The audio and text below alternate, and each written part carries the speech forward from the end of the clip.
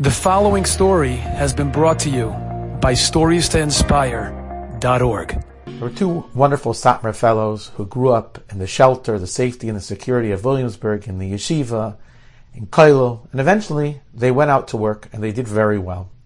A few years into their business, they had a very important meeting in Wilmington, and the meeting had to take place on early Friday afternoon, and they realized they would not be able to make it back for Shabbos. So they did some inquiries, and they found as a from person who lives in Wilmington, and that's where they were planning on staying for Shabbos. They called their travel agent to arrange travel arrangements to Wilmington. They weren't sure where Wilmington was, and the travel agent assumed that it was Wilmington, North Carolina. They get on a flight to Wilmington, North Carolina. They're not sure anyways where Wilmington is. It works out well. They arrive, and they realize that they're in the wrong Wilmington. It's not Wilmington, Delaware. It's Wilmington, North Carolina. They can't make it back for Shabbos. They're stuck in Wilmington, North Carolina. Panicking, frantically, they make inquiries and they find out that there's only one Jew in the whole town of Wilmington, North Carolina.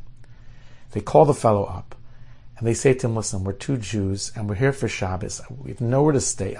Is there any way we could stay by you? And the fellow says, you can, I guess, but I'm not observant.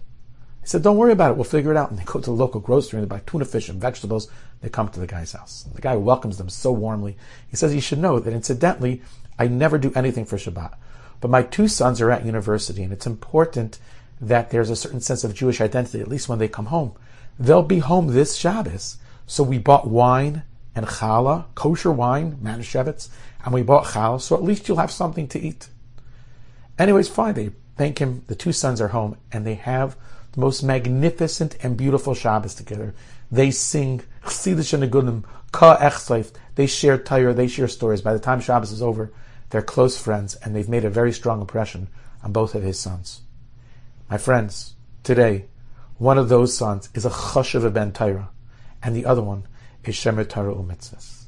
You know, when they found themselves in Wilmington, North Carolina, they were panicking. Why did Hashem do this? We missed our business appointment. And what's going to be with Shabbos? But Rebbe Shalom has a cheshbon. And he knows exactly what he's doing. There were shamas that were waiting to be turned on, that were waiting to be kindled. And the rest is history. The more we think about the fact that Hashem runs the world, the less stressful situations become.